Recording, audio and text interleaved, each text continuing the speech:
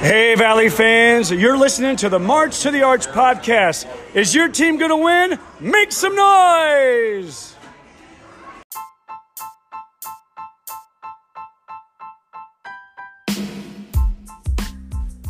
This is the March to the Arch podcast, your place for Missouri Valley Conference news, talk, and takes.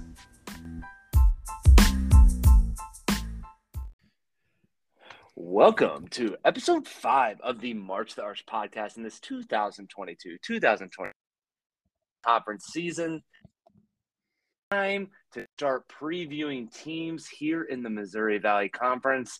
We've got 12 teams to preview in this March to the Arch podcast here. So we're going to go 3 at a time, starting off with the University of Evansville Purple Aces, the Drake Bulldogs, and the Valparaiso Beacons. On this episode, we have a special guest, Paul Oren, joining us from the victorybell.com later on in this podcast. But before we get to these team overviews, and Paul, how are we doing today, Baker?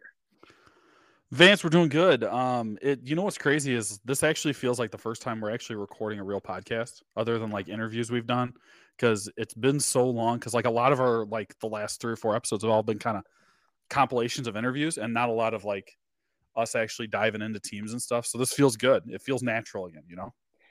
I'm with you. Is the excitement level different right now, Baker, just between me and you? I don't know. Are you not? How excited are you right now? I'm super excited. That's what I'm saying. Okay. It feels real. Oh, no. We're actually I'm talking. It's not just, hey, can you do this interview because I'm out of town? Or, hey, I've got something going on because it's, the summer or things going on. It feels like, hey, I'm dialed into college basketball and I am ready to get going in Missouri Valley hoops. Okay, I'm 100% with you. I think so when we're recording this, we just went to Media Day the other day for the Valley, and that was such a cool experience. I think that was the thing that kind of like put the jump start in me. And it was like that moment. I'm sure that's probably the same with you, right? I mean, seeing some of these just Valley people that we know and, for lack of a better term, look up to and follow along with, just seeing them in person, talking to them, it felt real. And something I would say I haven't felt in late September in a really long time. Dude, and I think it's because even adding the 3 new teams, there's like a level of intrigue going into it. And I know we're not covering any of those today on this show, but just like in our research as we've been kind of preparing, like as I start going through like Belmont and then start going through like Murray and UIC, it's kind of like, oh, this is something new. This is different. So it's been a lot of fun. But man, we haven't really talked a lot like you and I on a podcast in a while since the summer. I mean, you've had a crazy summer. You made a trip overseas to Europe. Absolutely. Built a house, ultimately took our built a house too. Like I'm bury the lead here, but but you built a house and you went to Europe. Yeah, definitely a fun summer for the Sawyer household. We definitely just got back, a couple of weeks ago from a trip overseas to Europe and kind of North Central Europe. It was basically, we had this, as a lot of listeners probably had happened to them, had COVID vacations canceled, right? Like you had them booked, you had everything booked, deposits down, and COVID wiped everything out. This was kind of the culmination of that for us. We ultimately went to Paris. We went to Bruges, Belgium. We Amsterdam. We went to Copenhagen, Denmark. We had this all planned. We had it pre-COVID, and ultimately it's kind of funny. We didn't have any intention of taking this trip this year, but basically the hotels, most of them refunded our money when COVID hit, but we had a couple holdouts that basically said, hey, you can keep your reservation, just keep pushing it out a year. And, basically we're not going to refund you, but your reservation's always good with us, or your money's just going to stay here. You can use it whenever. So, we were pushing out a year in advance. And my wife goes to say, hey, our reservation's coming up. We're going to push it out again. They said, actually, no, you have to travel this year or you're going to lose your deposit. So that they kind of made the decision for us, which, in the grand scheme of things, it's a sunk cost, but hey, might as well throw some money on top of that. But ultimately, we were super excited to go do it. And we, at least for me, I got to see the Eiffel Tower for the first time. That's kind of a bucket list item for me on my in my bucket list. So, it's always fun to check off some of those things. Well, so now the listeners out there now know why some of those interviews were done by just me. Yes. And now you could kind of put the pieces together with that. It was, hold on, let me cut you off there real quick. It was so funny because Baker got in hey, I am so, like, you got on a surge in late summer. It was like, I'm so hyped. I've got all these interviews lined up, and I go, Baker, it's like early September. Oh, and by the way, I'm gone for 2 weeks. So you had some awesome interviews lined up and had them booked and scheduled. And I was like, I don't think I told you, but I am legit out of the country. It's not like I'm in Florida where I can call in. I can't be there. So kudos to you. I think I've mentioned it on prior podcasts, but obviously it was just kind of a funny series of events there. Well, so before we get back to your European trip and you talk about that, I'm generally like, I think anyone who's listened to us for a while realize that you're definitely better in like the host capacity and kind of teeing up interviews. So me going into all these interviews was kind of like, oh boy, it's like a deer in the headlights, but we got through them and I think it worked out good. But what I wanted to bring up was like I was still texting you some like Valley stuff and you were like in Belgium randomly. And that was always kind of a cool thing. One thing I want to ask you about though, you sent me a picture. And I don't know if people might not even care about this, but I do. So I'm going to ask you, were you eating like chips or fries and mayonnaise or something like that? It looked like the most disgusting thing ever. And you seemed jazzed about it. And I was like, what the hell were you eating? The amount of French fries that we ate was high. I felt like it was the side everywhere. The Belgium cuisine is built around that. It felt like. Let's just say I felt crap most of the time because I was just pounding French fries and mayonnaise. It's delicious. It's not like I would say. Why mayonnaise though? Like, why not like ketchup? Or is that like a European thing? It's a European thing, 100%. Okay. So that was my question though. Was like that? Is that like a Belgium thing, or is that like just an all over Europe thing? It's a Europe thing. So case in point, I'm in the airport at Amsterdam. Whenever I ordered French fries from Burger King. It comes with mayonnaise. It doesn't come with ketchup. So gross. It's delicious, Baker. Oh my God. Sounds like the most disgusting thing ever. But anyway, shout out listener Nick who pointed it out in the picture and was like, low key, that's a great That's right. combo. Yeah. And I was like, when you and like anybody that knows me personally knows how much I hate mayonnaise. So like, just thinking about that, I was just like, oh my God. I'm learning this right now. So I guess I don't know you personally, Baker. Yeah, you don't know me that well, but like the mayonnaise is my number one, like most disliked food. So I would say it's not like Miracle Whip. So like I would say your connotation is with like Miracle Whip. It doesn't taste like that at all. It's like it's good mayonnaise. It's the real stuff, man. Teach their own. But yeah, anyway. Great time, Baker. Hey, thanks for letting me kind of recap that a little bit. And yeah, like you said, it makes a little sense of why I've been MIA quite a bit here. No doubt. Let's get to some of these previews. Evansville Purple Aces up first. All right, Valley fans, let's dive into our first team in this 22-23 Missouri Valley Conference season, and that is going to be the University of Evansville Purple Aces. They have a new head coach David Ragland, in his first head coaching at Evansville. He has seen the Nets cut down at Arch Madness with his time at Indiana State in 2011 when they cut down the Nets.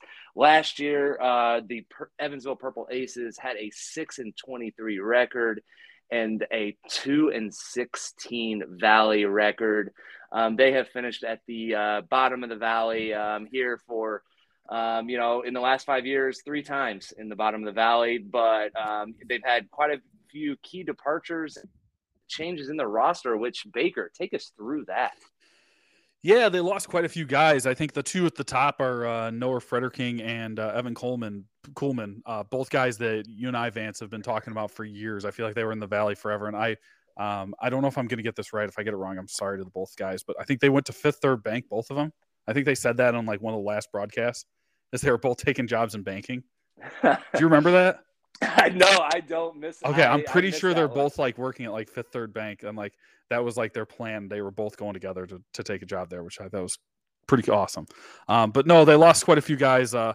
Coolman and Frederick King, obviously mainstays for Evansville the past few years. Shamar Givens, one of their top players, is going over to UTEP.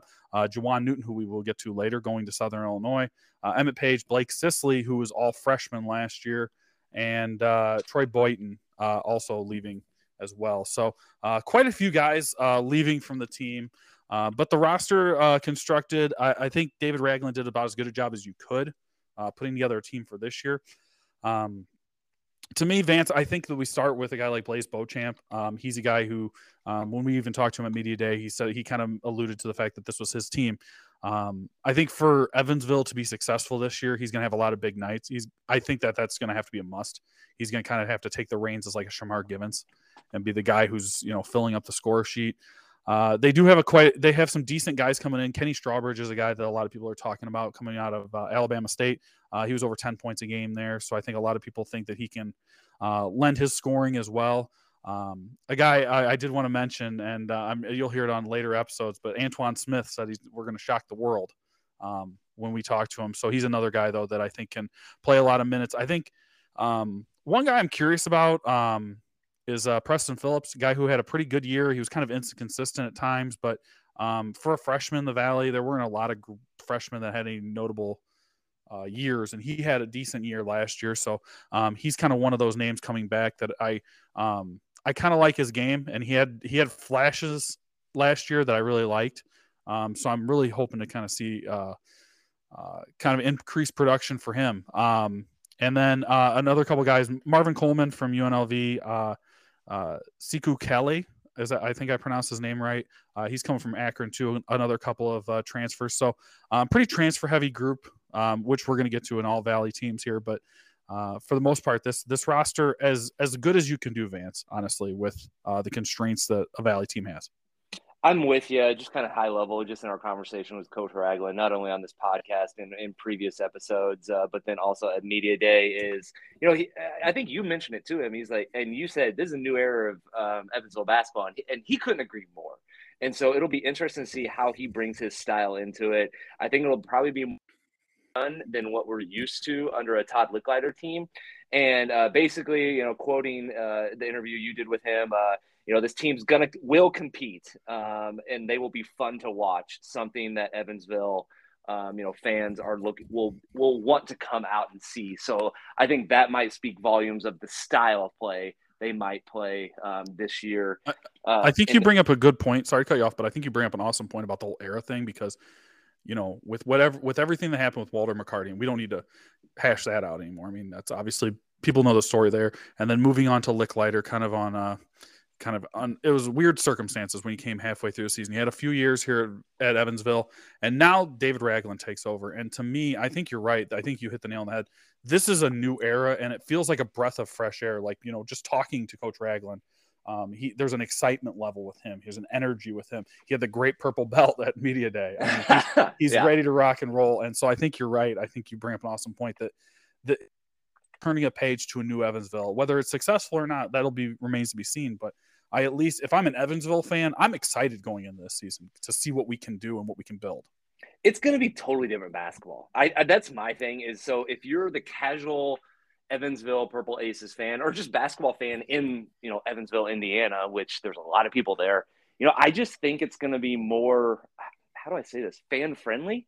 It's going to be run and gun, a lot of offense, what we think is going to be a lot of offense just with the tempo they're going to play. My biggest question mark is if they think they're going to run a high tempo offense, where are their points going to come from? You kind of look at, what the roster that's coming back. There's not a ton of double-digit points per game from last year. I mean, Kenny Strawbridge, but that was at Alabama State. He averaged almost 11 points a game. Blaise Beauchamp, I think that's the biggest. That might be their go-to person, and 100%. We'll see what his junior year looks like. He averaged eight points last year. So you look at what could be the potential starting five, and I don't know where their offense is going to come from. Yeah, I think that's the point with this is they've got to be a team that that's going to have to exceed expectations across the board. And that's a hard thing to go into a season where you're knowing you got to exceed expectation because how tough the Valley is. But I think you hit it on the head. Those are the key guys we kind of mentioned are going to have to be the key guys all year. And so it'll be interesting to see what happens. But knowing Evansville and just kind of the vibe I'm getting, they're not going to be a team that's going to be an easy out. Like they're going to play you hard. They're probably going to lose some games by double digits here and there, but they're still Evansville. And going to the Ford Center is, I don't care how good you are. It's not an easy game. I think last year they played Drake at home and it was a 2-point game. And I mean, like, just think of how good some of these, or I think it was a 1-point game, right? So there were tough games here and there. So I think that that's probably more the same and it'll be a different style, like you said. Yep. And I mean, I think with our interactions with Coach Ragland, we've had a couple interactions with him, I'm rooting for him because I've nothing but enjoyed my times with him. I'm excited to tune in Evansville opening night and just see the style of play, the excitement around it, because you could just feel it in his voice, just in his emotions, and even the players' body language at media day of they're excited for, just using your word, the new era of Evansville Purple Aces basketball. So let's look at their schedule a little bit. It is it's not the worst. It's not the worst. It's not the best. They, in their non-conference, they have Miami of Ohio. They go to St. Louis. We're going to come back to St. Louis here in a second, Baker. They have SEMO at home. They go to Southern Methodist. They go to UCF. They're in the Hostillo Hoops MTE with no one of note. And then they've got Campbell at Ball State and Bellarmine. Yeah. So, yeah, it's okay. I mean, I would have honestly, I thought this isn't the worst. This is not the worst. No, I thought they might have had some bigger bye games, to be honest. Just when I you're agree. the cellar dweller of a mid-major conference, let's just say some Power 5 teams will happily pay you to come to their place. They're going to SMU, and then they're going to UCF. So there you go. But the other, I mean, in the McCarty days, they went to Kentucky and shocked the world, obviously. But I just North Carolina back then too. Yeah. So that one was kind of interesting to me. Let's talk about SLU real quick, and we'll hit on this each time we talk about the teams that are playing SLU. SLU is playing 4 Missouri Valley teams in the non-conference. Are they really? I guess I never put that together. Yeah, so they have they start with Murray, Evansville second. They play Southern Illinois, and then they play Drake. So, I mean, I don't want to get into the A10 MVC thing, but SLU is getting them all at home. And so I think that's an interesting thing we're going to touch on, when we preview all these teams. Yeah, but that's not, I mean, for Valley schools, it's not going to be too big a deal going to St. Louis. That's good. That should be an easy game. But no, like you said, the schedule, it's not for a guy in his first year, Coach Ragland. I mean, this is the kind of schedule you want. You want to challenge your guys, but you also don't want to be too challenging. You have games in there that are winnable, games that you should win, so that you can get a little bit of confidence. Because the last thing you want to do is go into a regular season where you're going after just tough team after tough team after tough team, and you're just losing every game, and you can lose the room. So I like the balance of the schedule. I like the MTE they're in. I know they're playing no one of note, but that's a tournament they can win. So yes. I think that also can go far for this team. As we look toward closing out here on Evansville, Vance, I'm going to put you on the spot now, as I will on every single preview. I've put together some over-unders based on my projections of where I see the standings. The first one here is with Evansville. The over-under is 4.5 regular season Missouri Valley Conference wins. Just a quick note, you do remember we do play 20 this year. So we're looking at maybe a 5-15 or a 4-16 record. 4.5 wins, though, for Evansville in the Valley. What are your thoughts on that? This one pains me because, once again, I've loved my interactions with everyone from Evansville. I'm excited about the new era of Evansville Purple Ace basketball and ready to tune in. I'm going to take the under because I think 4 is the number. Yeah. No, I actually don't. I think I probably agree with you on that one. I think that's probably the right number. And closing it out, just kind of the other talking point, quote unquote, for Evansville. What do you consider a successful season for Evansville? I'll give you mine real quick. I think for them, being competitive, playing hard, kind of like they talked about, and getting to that 4 or 5 wins in the Valley. Maybe if you can stretch it to 6 or 7, that would be above and beyond what you'd want. But to me, a successful season is to be a team that is known for playing hard, getting people in the building, be an entertaining form of basketball. Because the Evansville fans, I think first and foremost, they want to be entertained and want to come to the Ford Center to see this team play. Yeah, I'm going to go a little bit differently, and it's going to be after the season. I think what does a successful season look like? It is retention of their roster at the end of the year, because I think that will play into the new style, the new era, the new coaching staff. I'm looking towards the end of this season and what happens on the recruiting trail and roster turnover.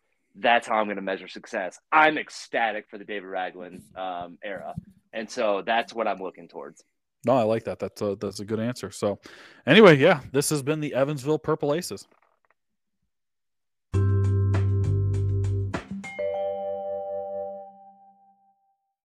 All right, Valley fans, let's get into the Drake Bulldogs, who I think will be the preseason number 1 ranked team in the Missouri Valley Conference. But let's recap last season. Overall, Coach Darren DeVries, to his 5th season. Last year was 22-9 on the season, and in the conference was 13-5.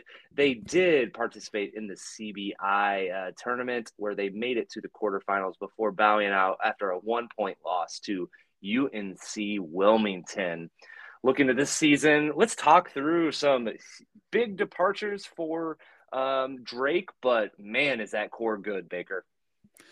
Yeah, it really is. This is a really good team. They are losing guys, so I don't want to overshoot this. The 2 guys that I think that are going to stand out are Tremel Murphy. We finally run out eligibility for the Murphys at Drake. Tank Hempfel also leaving, and then Akinwale, Jonah Jackson.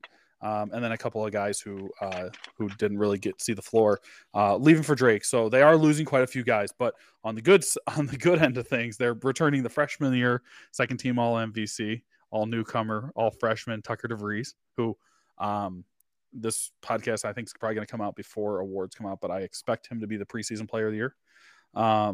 And then you're also returning Garrett Sturtz, 2nd team All MVC, Roman Penn, 3rd team All MVC, DJ Wilkins, all defensive team. I mean, those 4 alone right there are strong candidates for preseason 1st and 2nd team already.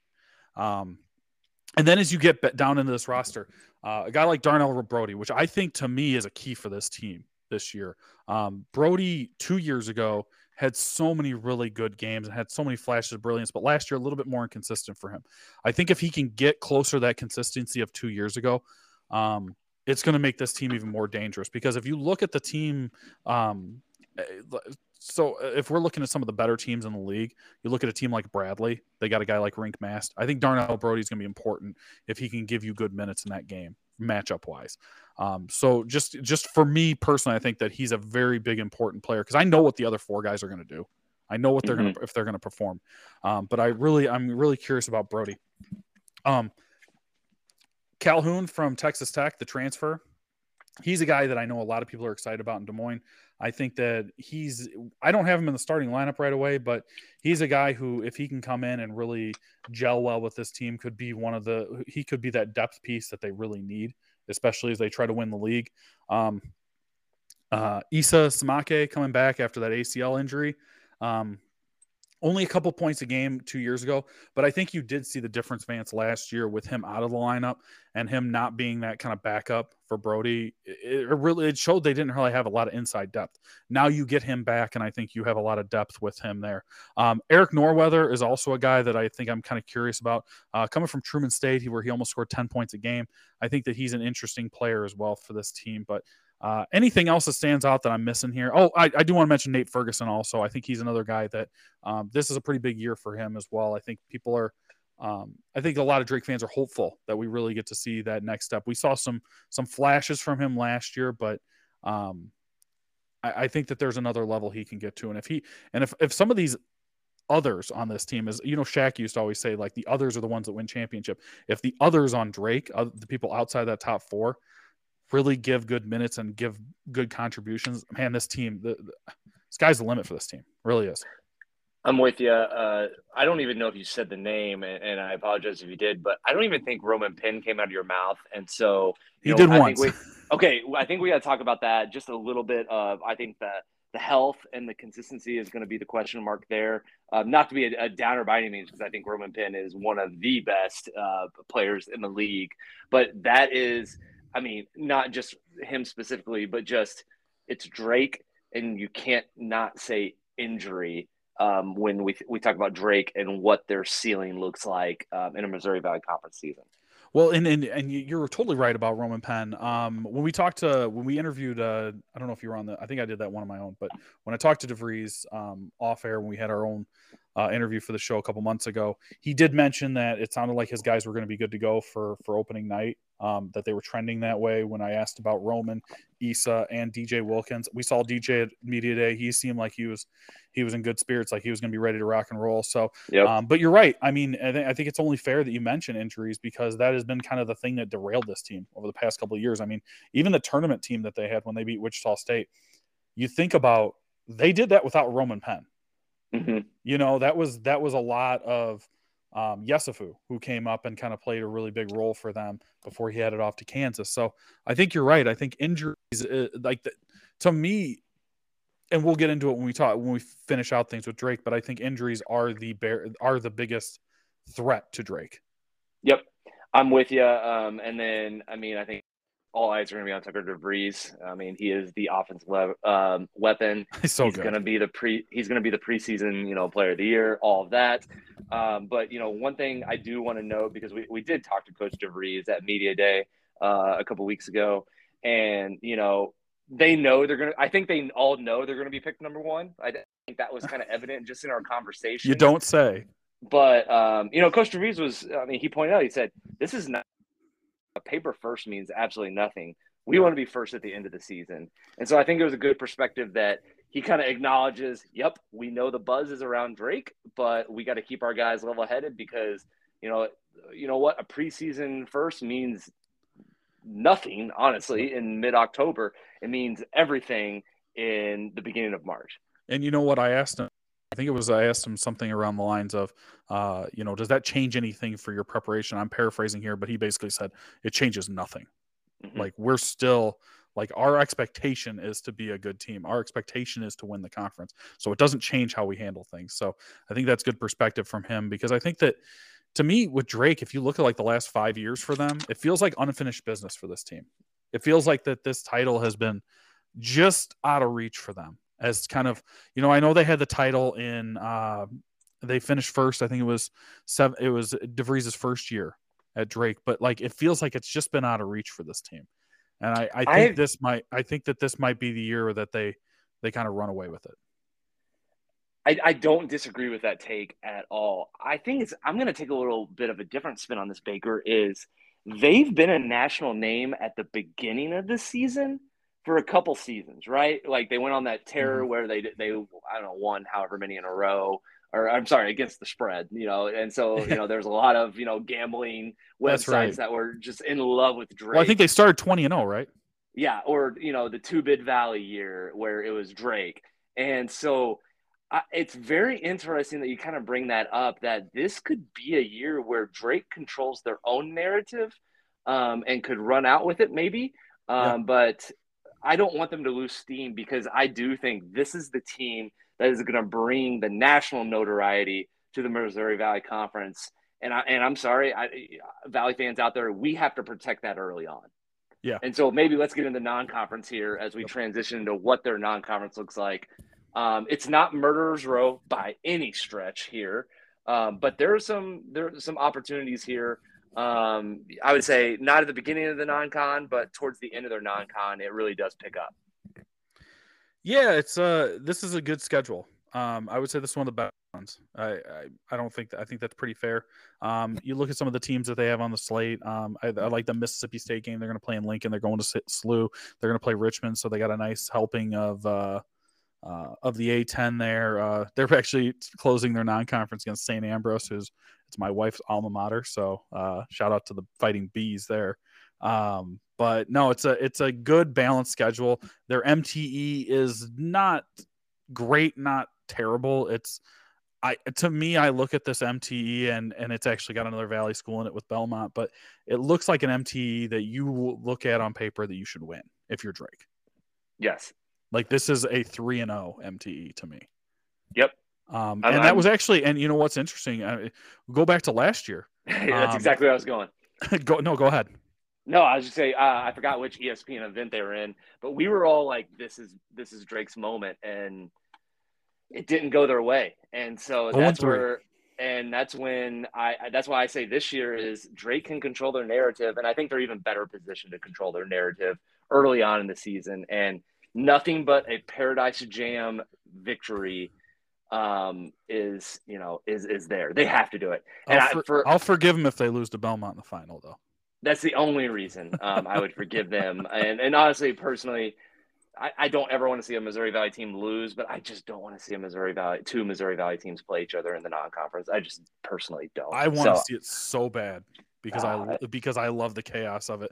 One thing I want to mention, and I don't know if you dove into their schedule for the Missouri Valley Conference schedule itself, because I think that, with a team like Drake, a team that can realistically, they're one of the few that can realistically, I think, win this league. Looking at their schedule, game 13 through 17 was where I had, if there was going to be a slip up for this team, Vance, they have a home game against Northern Iowa, and then they have two tough games on the road where they go to Valpo and they go to Murray State. Now, both games they should win, but we've seen in the past a good Drake team go to Valpo and lose, and that was the year they were, they started out 20-0. I believe that their first Valley loss was at Valpo.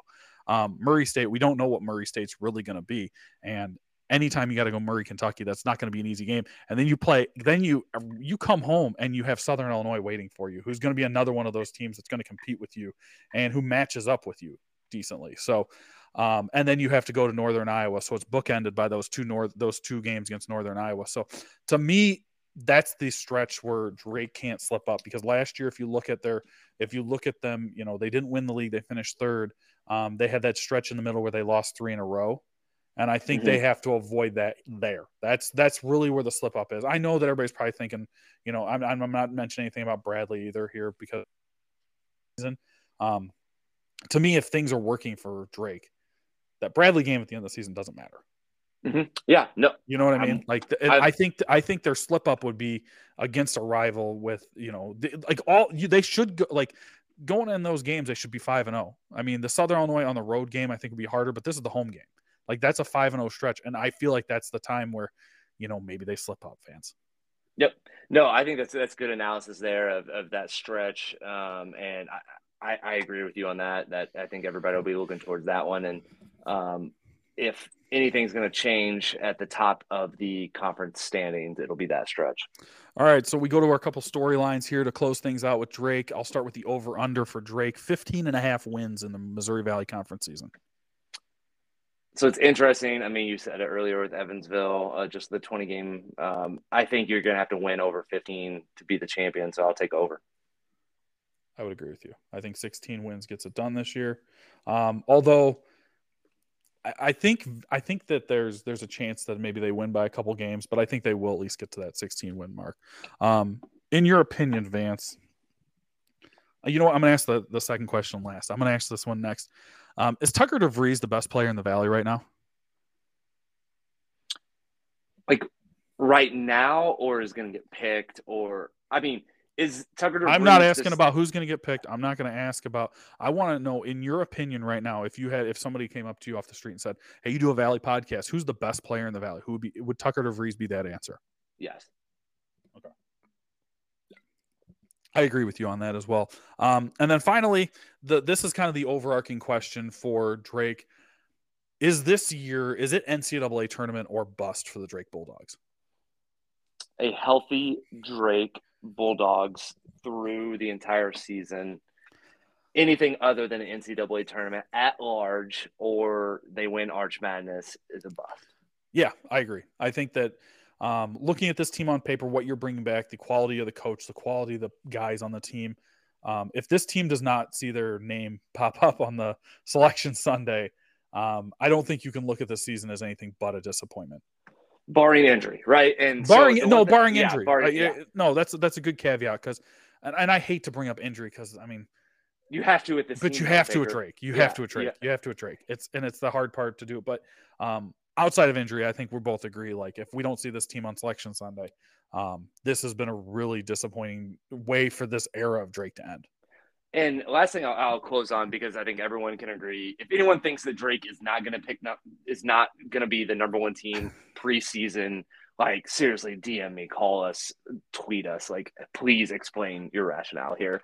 But the one thing, I will add is that Drake, when you look at stats and you look at some of the national storylines, the lack of turnover is a huge storyline here in this day and age of college basketball with the transfer portal and the additional COVID years.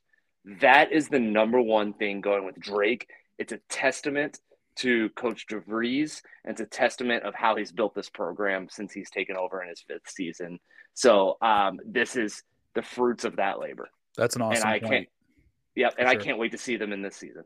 It feels like a team that, as you look at some of these other Valley schools, as we get to some of these previews, a lot of them are kind of finding their way with transfer portal and trying to just build a roster with what they can. It feels like this team the roster was built prior to the transfer portal window, and they only added to it with a guy like Calhoun.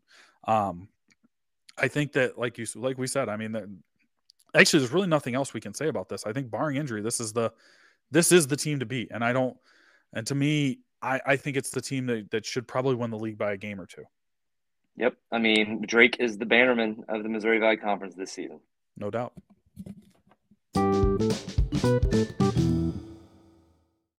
All right, Valley fans, let's get into the Valparaiso Beacons. In Coach Matt Loddick's 7th season at Valparaiso, he has a 96-95 all-time record at Valparaiso. Last year in the 21-22 season, the Valparaiso Beacons went 13-17 in overall record, and in the conference record, they were 6-12. Baker, take us through who did they lose and who did they gain? Yeah, quite a few losses on this team. Notably at the top, I think Kavion Taylor, Sheldon Edwards, and Thomas Kithier, all leaving this team. Pretty big contributors for this team. But then you also look at like Trevor Anderson, Aaron Gordon, Keandre Young, really lost the depth of this team. And it was like it's kind of like as we transition into this roster, you have guys like Kobe King and Ben Cricky, who obviously we all know as Valley fans how good they are. They're really talented players. They can put up 20 points on you in a hurry. They can have big nights against you. But the thing I think that really hurts this team is the depth is very unknown. And I think when you look at it, you look at a guy like Preston Rudiger, who, he had that big Loyola game, and he had moments last year, but he was very inconsistent. I mean, he was all freshman team, but there were a lot of inconsistencies for him. That's got to completely change this year because he's going to have to be guard-wise. He's going to have to be the guy kind of running the show, and he's going to have to take over a lot more weight on his shoulders this year. So I think he's going to have a big year for this team to be successful. A few interesting players. Nick Edwards is a guy that I know a lot of people are excited about. He can really can fill it up. He's coming over from Glenville State. He's over 17 points a game. He fills up a stat sheet. So coming from Glenville State, different level obviously than the Missouri Valley, but a guy who's known for being able to score. I think that can only help you, especially when you've lost as much scoring depth as you did. Another guy, Jerome Palm, is a guy that's kind of an unknown. He's coming from a D2 Hillsboro, almost 10 points a game for him as well. He's a 6'10". He's a big guy, which is kind of a theme for this team Matt Loddick put together. A lot of big men on this team. So it's going to be interesting as they kind of put together as he put together this team. How are they going to, number one, how are they going to gel? And can those depth guys, can those secondary guys to Kobe King and Ben Cricky really raise their level of game to make them more competitive and be in the mix of the Missouri Valley Conference? Because we know what Kobe King and Ben Cricky are going to do, Vance. We know what they're going to give us every night. I think that the interesting and the question mark around Valpo is outside of those two. Yep. I'm with you on that. I mean, this is going to be the Kobe King and the Ben Cricky show, I think, for Valparaiso. One thing, you mentioned it, and I just want to reiterate it, that let's talk about Kithier. Retire from basketball, something you never want to see for a college athlete just in the prime of their, younger years or, age. So, thoughts are with him just as, always kind of nagging back issues, was kind of in and out for multiple seasons, just not that we're shouting out players, but it's one of those that just like breaks your heart. No, you you have to. No, I think that's smart to especially because he had that. It was a weird kind of like a back injury, and I mean, it just felt like It felt like last year he could never find that consistency and get a rhythm playing. It was always kind of nagging. So your thoughts. Hopefully, as he goes in the next chapter of his life, hopefully that's good. And because like you said, you never want to see that. I mean, especially because you and I do this podcast, we like think of these guys. They're younger guys in their early 20s. So this isn't something that you want to continue going on in life. Exactly. And we were joking off air, and, I do want to bring it up because it goes to show, like, the kind of things that stand out as Missouri Valley fans. Like, I'm bummed because there was going to be one less T-shirt on the floor for Valparaiso and just the Missouri Valley. Kithier was that T-shirt guy. He was all T-shirt team for the Missouri Valley. Him and, I will say, Kobe King rocked a T-shirt every once in a while. So, not that I think he's listening, but just Kithier, he was a fun one to watch. No doubt. T-shirt and all. So, yeah, hey, I do want to mention real quick an interesting guy coming in as well, Quentin Green. He was all GMAC for 3 years in a row, which is obviously a different level as well, but he could score the basketball as well. He's a 6'7" forward for them. He's also a name to be able to Valley fans watch that name because he might be something that he's going to also have to be good, as well as a guy like Connor Barrett as well, a junior. Those are those depth guys, Vance, that as we look at their non-conference schedule, as you point that out to us in a second, those are going to be the guys that are going to have to step up right away and have to, help carry the load, because Valpo right now on paper is a pretty easy team to game plan for. Yes. I mean, stop Cricky and stop Kobe King. I don't want to get into it because I kind of know some of the talking points that might be coming up here, but I do want to ask you, Baker, here. When I look at the Valley, and I'll just go ahead and, play my cards here, but I think Kobe King is one of those special players in the Valley that we've only seen glances or flashes of brilliance. And that if he puts together an entire season, he's a hard one to game plan against because he can control a game himself. You're 100% right. He's one of those guys that I think he gets overlooked because he's on Valpo. And I think he's also – we've seen it last year. I mean, he had games where he would control the game, and he would have big numbers against good teams too. And he would have some of these big scoring outputs. And he's one of those guys that when he has it going, he's a really hard guy to stop. And it's kind of like a semi going downhill. He keeps rolling. So you're right. I think that for Valpo to be really good, he's going to have to be that. That's going to have to be every night. Yes. And we'll see. I think because Cricky's one of the more consistent players, I think, in the Valley. You kind of know what you get with him, and you know what you get with King to an extent. But like you kind of brought up a good point. As good as he is, I think there's another level of consistency he can get to. So, no, I think that's an awesome point. So, yeah, let's get into that non-con we were talking about. Very MAC heavy. So they're going Toledo, Western Michigan. Then they host Chicago State, who will see some other Valley foes along the way. Incarnate Word, who is, fun fact, Baker, an FCS football team, like most Valley teams here are in the Missouri Valley Football Conference. And then they go to the Savannah Invitational with the likes of South Dakota State, Towson, and Mercer. And then they'll play their Valley games. They host Trinity Christian. They go to Ole Miss, and then they have Elon. Yeah, outside of Ole Miss, this is a really bad schedule. And I don't think I'm offending anybody by saying that. That being said, if you turn back the page to last year, they started off the season 1-4 in the non-conference, lost games they should have won, including a game against UIC, and now Valley opponent. Looking at Toledo, Western Michigan, Chicago State, and Incarnate Word, I would hope that they could start a little bit better this year. And I think, to me, I think just looking at their non-conference, it's a winnable schedule. Like, this is a schedule that, I don't know, you could maybe win 8 to 10 games. Yep. I mean, And anything other than I'm no, go sorry, ahead. in the first four, if they start the season anything other than 3-1, I think it could potentially. I'm not gonna say set the tone because it's 4 games, but it'll kind of tell you. It'll give you some insight into the Valpo Beacons. Yeah, no, I think even going into that Belmont game that they'll have December 1st, like looking at their MTE that they're in, it's not a real strong MTE. Like if you're Valpo, things are working if we're 5-2.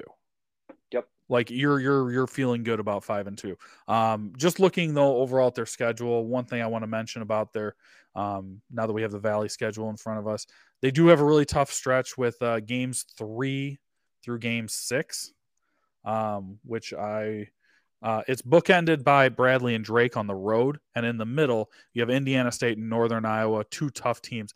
I mean, that's a 4-game stretch, fans. Drake, Indiana State, Northern Iowa, and Bradley, 4 games are all. It doesn't get a whole lot harder than that. Yeah, I think that's going to be that's where the hard part I think that comes with those games. Those are the 4 games that you come out of non-conference. Like right as non-conference ends, your Valley season game 3 through 6, you're playing 4 games that you could go 0-4 in those games. Yeah, and I would say most people expect it. And I think the expectation, maybe you might be favored to win at home against Indiana State or at home against Northern Iowa, maybe. But I mean, I think you're right. The expectation would be to go 0-4. So I think that's going to be kind of that'll probably be mostly telling the tale of the Valpo season, at least for Valley games specifically, is how do they make it through that? What is their record after game 6? Yep. No, I'm with you on that one. Heading into their over-unders, we kind of look at as we close things out, and we talk more with Paul Oren here in a second, as you guys will hear with Valpo basketball. But 6.5 wins is the over-under that I have Valpo at this year, Vance. Where do you have the Beacons? This one's tough because now we're starting to get into like that whole 20-game season really starts to play with my head. I'm going to go under. Yeah, I think you're probably right.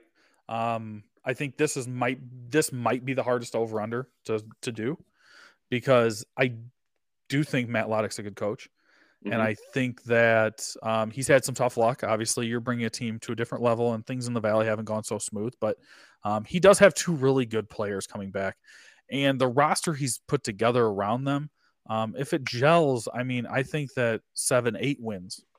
8, maybe even 9, honestly, if things are really working for Valpo. So as I say the over under 6.5, I agree with you. I would say the under, but I also wouldn't be stunned if they're an 8-win team. Right. Yep. I guess though, kind of going to Matt Loddick, and listen, we've talked to Matt Loddick. He's been good coming on the show and everything like that. But I think that that's the elephant in the room for Valpo. He's got to be on the hottest seat, I think, of any team in the Missouri Valley Conference, or at least for a head coaching perspective. How much pressure do you think there is on Matt Loddick going into the season, Vance? I mean, other than what's probably intrinsically put on him by himself. I mean, I don't think, like, if we're going to say hot seat or anything of that, I don't think so. I think that the changing landscape of the Missouri Valley of college basketball, which Missouri Valley is, obviously expanding and bringing in new teams. Like, I still think Matt Loddick is the person for Valpo. Like, I believe in his system. I believe in the guys that he consistently makes the most out of the roster he has. Once he builds some consistency in his roster and there's not this massive turnover, and we're starting to see that, right? Like, I mean, it wasn't wholesale changes. I mean, his changes were like they had 5 graduates, and then one of his, arguably top 3 players, retired because of injury. And so, I don't think it's pressure because Matt is a winner and he wants to win. Right. And so I think that's the pressure more than anything. Yeah. I mean, I think for my perspective, if there's a coach that probably the expectations haven't been met the most, it's probably Matt Loddick. And I think if you're looking for, I agree with you. I don't think we have a team or a coach that's really on a hot seat going in this season. But I think that if there was any coach that would have any administrative pressure, it probably would be Matt Loddick. Yeah. Especially with a lot of the turnover he's had on his rosters now. Like you said, this year, not as much, but I do think that, you had all this success when you were in the Horizon League. I mean, if you look at Valpo's record prior to coming to the Valley, it was pristine. I mean, they were winning leagues. They were getting the NCAA tournament at their league, and it just hasn't happened yet. So, yep. Sorry to cut you off here, but I think the question is, and not that this is a bad question, I think it's the right question for this podcast, but I think a different question to get to the same sentiment is there some buyer's remorse in the Valparaiso Athletic Administration office of coming to the Valley? Yeah, that's a great question. I wouldn't know the answer to that. I would hope it's not, because I would hope that you would want to play at a higher competition. I would hope that you'd want to get better. And we've seen Valpo over the years. I mean, like, we talk about them having rough stretch here in the 5 years they've been in the Valley, but I mean, they've made it to a tournament championship. They've avoided playing games. They've had some success. It's just looking for that consistency. I think from a fan perspective, I know there's a lot of Valley fans out there look at Valpo as kind of that team that, kind of, when you say buyer's remorse, from our perspective as a Valley fan, it's like we look at Valpo and we think, was this what we expected? We expected them to kind of come in and actually compete right away. And it hasn't quite worked out like that, because we look at a Loyola when they came in, and after 5 or 6 years, they really ramped it up. So maybe the next half of their first 10 years are going to be different. I hope so. I hope that he does get things rolling. I hope that they increase their level of play. But I think there's a lot of questions around Valpo, and we can go on and on about them. But I mean, I think they're fair to ask, Vance. Yeah. Oh, absolutely. Yep. I'm with you. All right. So my last talking point as we finish things off, and we'll get to Paul Oren here in a second. Put you on the spot here. Best big man in the Valley. Is it Ben Krikke, or is it Rink Mast? I'm going Rink Mast, and it's truly based on one metric, in that I think his 3-point shot is significantly better. Fair enough. And the stats demonstrate that. So it's truly because of just what he provides offensively. Sure. But yeah, both great big men. That's the only reason. Both great big men. And I think there's a clear 1-2 for the big men in the Missouri Valley, which we've had some great big men here in the past. So let's get to our interview though with Paul Oren. All right, Valley fans, as always, one of our favorite recurring guests, we've got Paul Oren on the phone with us. Paul is from thevictorybell.com. Make sure you go out and subscribe to his newsletter and articles, and just all things Valpo athletics from Paul's lens. Always good reads. How are we doing today, Paul? I am thrilled, as I'm never been shy about. I am a diehard Green Bay Packer fan / owner. And speaking of owners, the owner of the Chicago Bears took the field last night, Aaron Rodgers. I struggle with cheering for this guy at times, mostly because when he does a podcast tour, he's not been on March to the Arch yet. While he's been on Joe Rogan and everybody else's show, he should be on yours. But good win for the Packers over the Bears. And so I would not have been able to show my face in St. Louis with some of the Bears fans if the Packers would have lost that one. That would have been a tough out for me. Yeah. Good news for you. Bad news for the probably Chicago Bears fans that listen to this in the Missouri Valley threshold of Illinois. Let me say this. So we're coming up media day this week in St. Louis, and I plan on being there, but I will tell you, and he might not even know it yet, and I don't know when this will drop, but I went into the Valpo basketball wing early this morning. I went to the administrative assistant and said, "Can you let me in Matt's office for a second?" Matt Loddick. Matt and I have a playful banter back and forth as it comes to our fandoms. He is from Chicago, as you know, and he's a diehard Bears fan. And I ordered a T-shirt from Cheesehead TV, which is a great Packers backer group, and it was a shaped like the Bears logo, the actual bear, and it says "I still own you," like AR-12 or something like that. And I ordered a XXL, and the dryer continually shrinks my clothes, and so I just draped it over Matt's office chair. And so I haven't heard from him yet. If my phone starts buzzing in the middle of this, it's him with a nice greeting for me. But I'm sure he loves that. Yeah, chances are if there's a frostiness between us at media day, it'll be wholly related to the fact that Aaron Rodgers still owns the Chicago Bears. Well, if he does do that, just make sure to go straight to speakerphone and answer it, and we'll just keep Yeah, this yeah, thing yeah. live. Absolutely. That'll be good content for everybody Absolutely. all involved. That's right. Well, hey, Paul, you alluded to it. We do have Media Day coming up, and this will drop after Media Day, so we'll have a bunch of insights there. But, let's dive into Valpo basketball. A little bit of a different season from them, not an entirely there is a good core coming back to the Valparaiso Beacons, which I think is, in prior years have not always been the case. So I think there's got to be some excitement in Valparaiso just with Kobe King and Ben Cricky coming back, something to build around. Just kind of what are some initial thoughts going into the basketball season here, Paul? Well, I think that you start with those two guys. Ben Cricky is kind of a throwback college basketball player, right? Like here he is in his 4th year at a program. I mean, how many times has that happened? I was going through the list of the players that are going to be at Media Day from the Valley, and I don't know how many of these guys are true, like 4-year senior at the same school, haven't transferred, anything like that. He's kind of a throwback, right? Kind of has had the career that you expected a college basketball player from the 90s or early 2000s to have, of like, kind of made some contributions his freshman year, sophomore year, moved his way into the starting lineup and was pretty good last year, kind of took the game up another level, averaged 14 points, 4.5 rebounds, shot at 54% from the floor. And now you expect him to take another step up. And that's just kind of what you always thought of college basketball players going back in the day. And again, he has this year.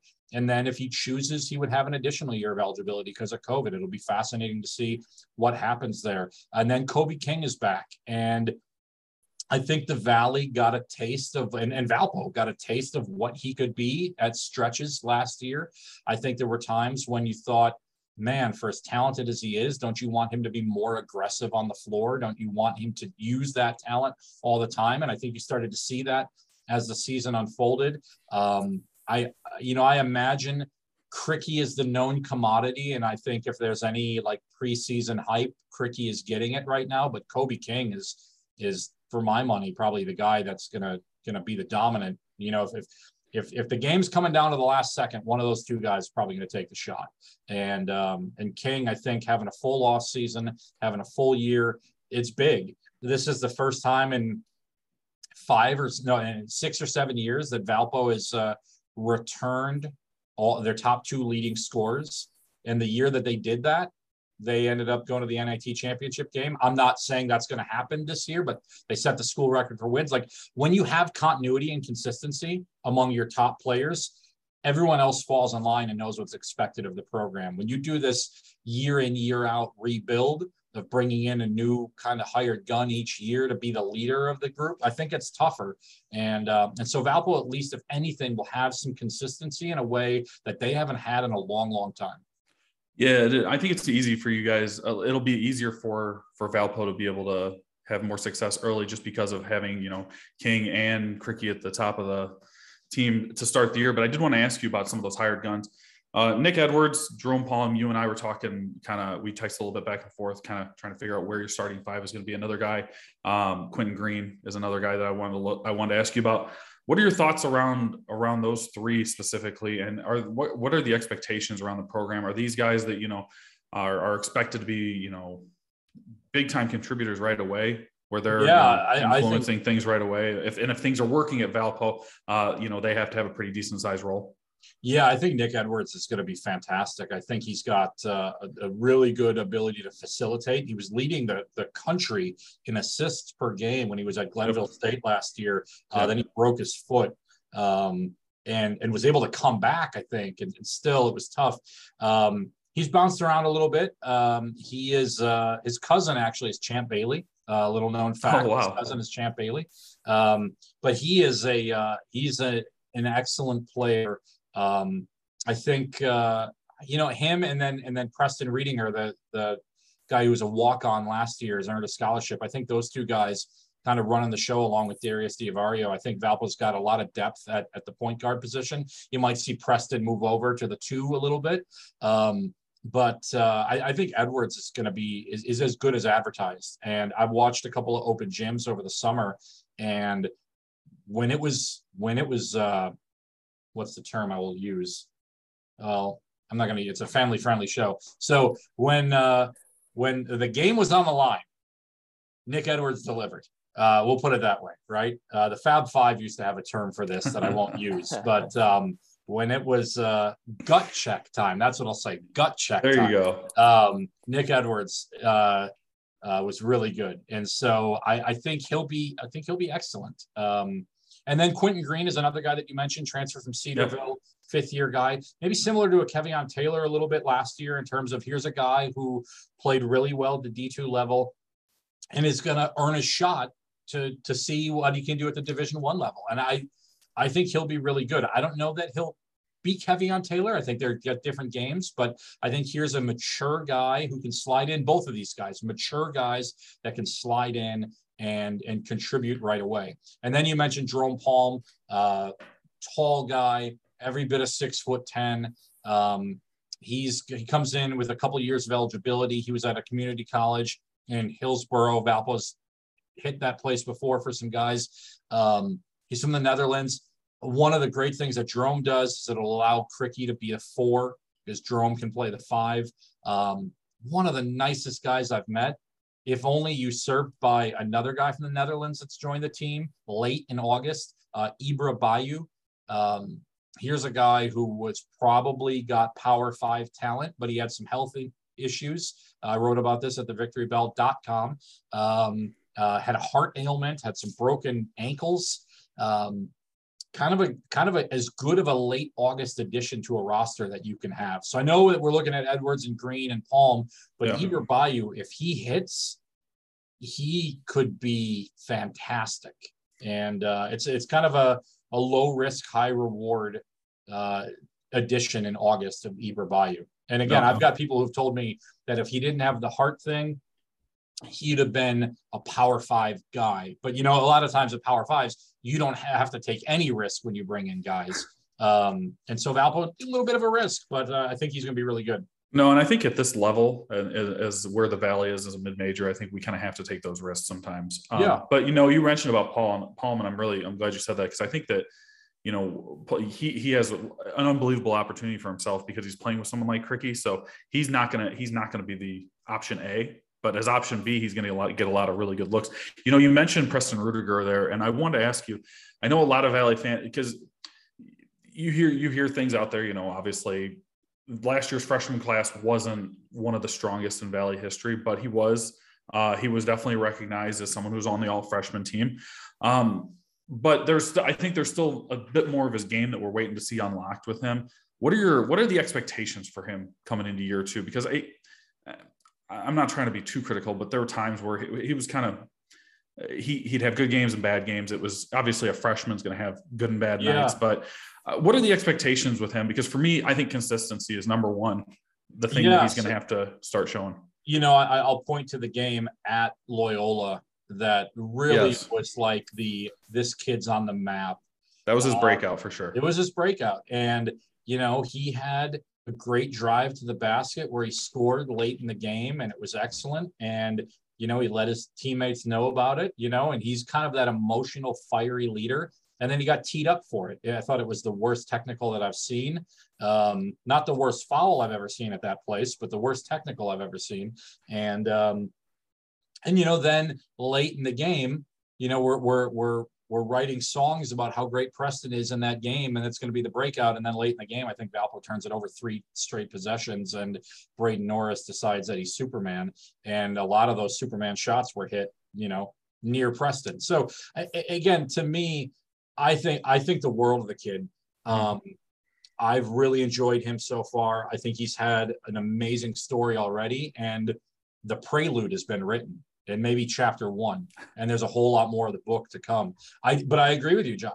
I think there's a situation here where it's like, all right, now you've earned that scholarship. Now, are we going to continue to call him a former walk-on, or is he going to be just a basketball player? And that's the thing with like John Kaiser, a guy you remember a couple of years ago when Valpo made that run in the Valley tournament. He was, for the first couple of years, he was a walk-on, then he was the former walk-on, and then by his senior year, he was just John Kaiser. And so can Preston be just Preston and not, this cute story. Like we would say with John Kaiser all the time, how many good games does he have to have before we keep calling him the former walk-on? And so if there's a goal, and not a goal, I don't set goals, but if there's a story that I want to tell later on this year, it's a story of how Preston is, we don't think about the walk-on thing anymore. Well, that would be something we can all look forward to at the Victory Bell. That's right. I do want to ask you one last thing specifically before I kick back over to Vance. One thing specifically about this Valpo team, and I think it's kind of the elephant in the room, and it's not the most fun thing to talk about, but last 5 years is you've been in the Missouri Valley, have not necessarily been probably what the Valpo fans have expected. 6 wins, 7, 9, 7, and 6 for your win totals each year in the Valley. What would you I'm trying to think of the best way to ask this is where's the fan base's expectations going in this season? Is there any pressure going on with this team to perform at a higher level? Because I mean, it's the elephant in the room for Valpo this year. Yeah, no, since they've been in the Valley, they haven't quite lived up to what they were, because coming off the years in the Horizon League where they had year after year of just quality getting to tournaments, and they had those really good teams right before they came to the Valley. So yeah, I think it's a fair question. I know there's not a good question in that, but kind of talk through like what are kind of the overarching thoughts around Valpo basketball right now? Yeah, I think it's a plenty fair assessment and definitely a fair question. And I will tell you this, I'm trying to think of the best way to answer it, and I'll answer it this way. I launched a subscription-based website in the final month of a bad basketball season. And as I sit here today, is the site as successful as I thought it would be? Well, there's a lot of volleyball people who are subscribed. There's a lot of football people who have subscribed, a lot of women's soccer people who have subscribed, and a lot of diehard Valpo fans who would just be there for anything. But like, is there excitement enough about the Valpo basketball program right now that a lot of people are forking over $5 a month or $49.99 a year? Probably not as much as I wanted. So again, I don't know if that's so you ask where the excitement level is or what the thoughts are or whatever. I think Valpo fans feel like they've been burned year in and year out for the last couple of years with getting their expectations up, right? Yeah. Whether it was finally making that run to the championship game, and then the next year, bringing back some guys and it not working out, a couple different mass exoduses of players. Now they only lost 3 guys to transfer this past year. Sheldon Edwards, okay. Guy wanted to go somewhere else. He was on the all-improved team. Like, I don't know what he wasn't getting at Valpo that he thinks he's going to get somewhere else. Like, he kept improving. That's what you do in college basketball. And maybe he wants to go somewhere else. Now, I see his videos of him in this beautiful facility at Loyola, practice facility. Okay, good. Then I'd go hang out there too. Trey Woodyard, it didn't work out for him, and so now he's on New Hampshire. And then Keandre Young is, guy was Mr. Basketball in Oklahoma, and he played a little bit, and then he got hurt, and now he's going to transfer, and he thinks he's going to go Power 5 to this big program, and he's at Triton. Okay. Now he's got offers. He's going to go somewhere big after this year, but again, not only that, last year, Michigan State transfer, half of Wisconsin's team, all of that didn't translate, right? Mm-hmm. And so now I think fans are they don't want to get, kind of like Bears fans, right? Like if you don't get your expectations up, your heart won't get broke. And then you win that first game, and then you go down on the Packers D and you drive on them right away, and all of a sudden you're like, oh, this is it. This is finally what we've been waiting for. And then the next 3 quarters are revert back to that. Look, I think there is pressure, right? I think there is, this isn't what the Valley signed up for, and it's not what Valpo signed up for. And but I still think that look, if this thing gets rolling, and I'll tell you, maybe I'll get accused of carrying water for this place, because I get accused of that every now and again. Through the first month of this athletic academic year, I have seen more hype for these other sports that I've talked about than I've seen in decades at this place. Like the football team had a huge crowd. It's homecoming week, so I imagine a huge crowd again. The volleyball team is 12-0. They're off to the best start in school history. They're the top record in the country right now. The soccer team picked to win the Valley, just beat Northern Iowa on the road. And like people are coming out to these games. And the Arc, as decrepit, as old as that place is, when it's packed, it's amazing. I don't know that people in the Valley have seen it packed yet. And that's the thing. It's like, I don't know that anyone in the Valley has seen the Valpo fan base when it's hyped. Now we're in a post-COVID downswing world, right? So maybe this is what it needs to get people to get excited and come back out there to games. And they got some fun guys on this team that are worth supporting. And so, but again, I think you're right. I think Valpo fans are a little tired of potential and they want results. And I think that makes sense. And I think we could point to any number of professional sports teams who will tell you that, like the San Diego Padres are another one who've had a ton of potential forever. And what has that gotten them? Nothing. Same color pattern as Valpo too. I think that's interesting too, because as you even start layering in expansion, if I'm Valpo and I see a UIC come in or Murray and Belmont, similar size, and I would say Valpo has been struggled to find their identity in the Valley just due to everything we've talked about. Just yes, made a championship game, but kind of ho-hum the 5 years after that. I hope it's a renaissance year for just in-person athletics. I think we're going to see that. I hope that the trends you were just mentioning around other sports having increased attendance, we'll see that. But I'm just curious how much of the Valley identity, and now you have 3 new teams coming in trying to build their identity, will kind of intersect with each other. Yeah, these are programs that Valpo's got plenty of familiarity with, Belmont, UIC, and Murray State. I think these teams fit in the Valley. I think they fit Valpo. I think Valpo fits in the Valley to a degree. But then, I was at Illinois State for a football game 2 weeks ago, Valpo at Illinois State, and I'm walking around that place, and like those facilities there are amazing compared to like they've got so many of these schools have what you deem an athletic complex, and I don't know that there's like a building at Valpo. Look, I'll say this. I think the 10 home games in the Valley are going to they're going to pay for itself, right? Like those games are going to be amazing. One of the struggles that I've had, and this is where I get in trouble with Valpo fans, and I hope I don't insult them when I say this, because I'm blessed to be able to have this fancy media credential right back here that gets me into games for free.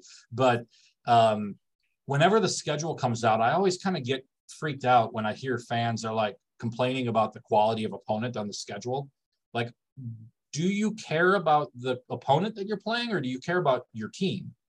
Because like, I would go see the Packers play the Jets and I'm going to see the Packers. I don't care who they're playing. Now, if they're playing the Bears, great. If they're playing the Rams, awesome. But if they're playing the Jets, okay. If they're playing the Texans, I'm still going to go and be there. And this is the thing that Valpo's got to do. They got to get those fans back. They got to get fans back who are excited to go see Valpo play, not excited to go see Valpo's opponent play. And that's the elephant in the room. How do you get the fan base excited about your team as opposed to, I'm not going to waste my money on going to see them play Elon. I'd rather see them play somebody else.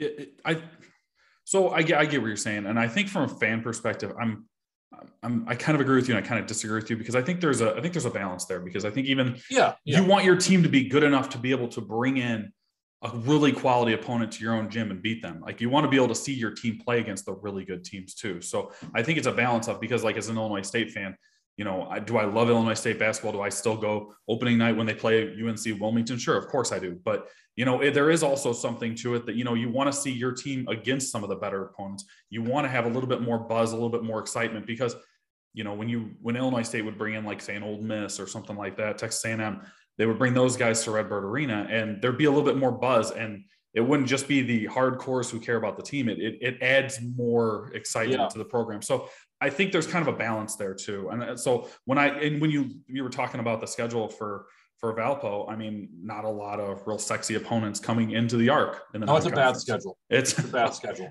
You said it yourself. There you go. So I not to push back too much, but I think there is a balance there. Oh yeah, no, and really and again, because wins like if Illinois State, when they beat Texas A&M at home, that's how you get people to care more about the program too. I agree with you. And what I will say though is that these 10 games, the 10 conference games, Valpo's still relatively new to the Valley, and so it's still relatively. You used to be able to in other leagues that they were in, Horizon League and Mid-Con. No disrespect to those leagues, but like you could point to a couple of free wins, and you could point to this is probably going to be year in and year out. It wasn't the same team; it was different teams, but you could point to that. There are no free wins in the Valley. Every one of those games would be one of the best non-conference games that Valpo would have in those years. And so, yeah, I know we only got a little bit of time left, but I think Baker. I think it's a great overarching question of like where are the fans at right now, and I think they want to see it on the court. They want to see progress, not potential, not we really like what we're building. I think it's and again, I've bought into that as and the one thing, Paul, preview guy. Paul, one thing about it is Valpo is still a household name because of 1998. Yeah. So what my thought for me as a Valley fan in general, I want that to matter for the Missouri Valley.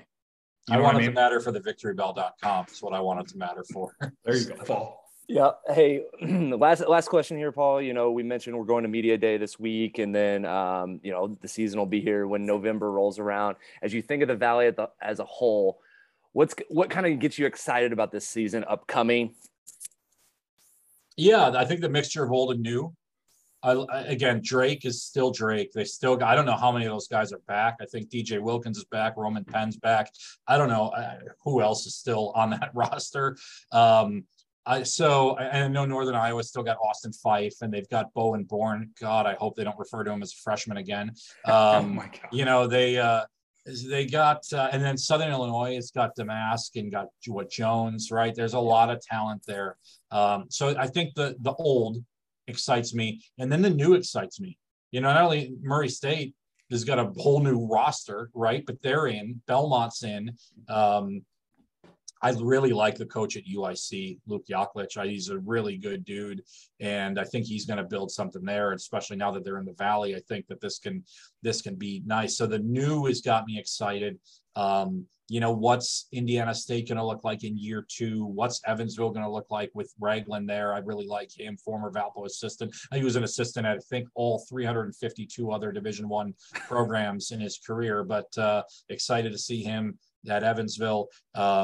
I just think there's some excitement, and again, as we talked about maybe live in-person events, I think what has me the most excited is what makes the Valley great is the fan enthusiasm, right? And maybe it hasn't been there at Valpo for a couple of years, and maybe it's coming back, but it's been at other places that I've seen, and nothing gets me more hyped than that Coach of the Year luncheon when Mitch Holtis is standing up there at the microphone telling everybody how great the season was, and then they play a montage video and you see all the fans, and it's been missing the last couple of years because of COVID. And if the Valley truly runs deep when it comes to fan support, and now I'm definitely sounding like a salesperson, but to me, I'm hyped. I'm excited for all of it. I like the old, I like the new. I want to see where Valpo fits in there.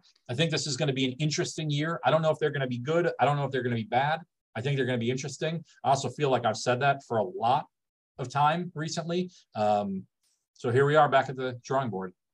We can't wait for that to happen. Hey, Paul, tell our listeners how they can follow the Valparaiso Beacons this season at the victorybell.com. Yeah, so the victorybell.com is a website. Again, it's $5 a month, $49.99 for the whole year. Love telling fun stories. I used to write 400-word stories for the last newspaper I worked for. Now I'm writing 1,000-word stories, but good content. Some good basketball stuff coming up. And I guess I'll throw this here. I'm just trying to cross the T's and dot the I's, but you might have some company in the podcast game in a little bit. It's coming back, baby. We got the podcast. It's not going to be called Union Street Hoops, but I've already got the first episode ready to go. I just got to release it, and there's a little bit of stuff I got to do with that. But two pretty solid guests on the first episode, so we got some audio coming back for people. Well, we're excited. Awesome. The more Valley content we can dig into, the better for all the fans out there. Once again, Paul Oren from thevictorybell.com. Go out and subscribe to his content. As always, thanks, Paul. My pleasure. Thanks, guys. All right, Valley fans, this is an episode 5 of the March Arch podcast in this 2022-2023 Missouri Valley Conference season, the first preview episode where we covered 3 teams. We covered Evansville Purple Aces, Drake Bulldogs, and the Valparaiso Beacons. You heard a great interview with our friend of the show, Paul Oren of thevictorybell.com. Baker, where can people interact with us? Yeah, you guys can find us on Twitter at MarchArchPod, at MarchArchBaker. MarchArchPodcast.com is our website. We're gonna try to put some cool stuff up there. We're also gonna start doing some spaces on Twitter this season, so be on the lookout for that as well. We kind of tested one out after media day. So the 20 or 23 or 4 odd people that actually were on there, we didn't promote it. We just kind of started it. So any of you guys actually heard some of it, good on you. We're going to try to do that after some big games here as the Valley gets rolling, kind of do like a post-game show where you guys can call in and kind of interact with us as well. Coming up next on the next episode, we're going to be talking about 3 more teams: Illinois State, the Belmont Bruins, and we're going to be talking about Northern Iowa Panthers, and we will be joined by head coach of Northern Iowa, Ben Jacobson, on the next episode as well. So should be a fun time as always. And with that, I'll say, go Valley. Start talking about the Valley. Why not?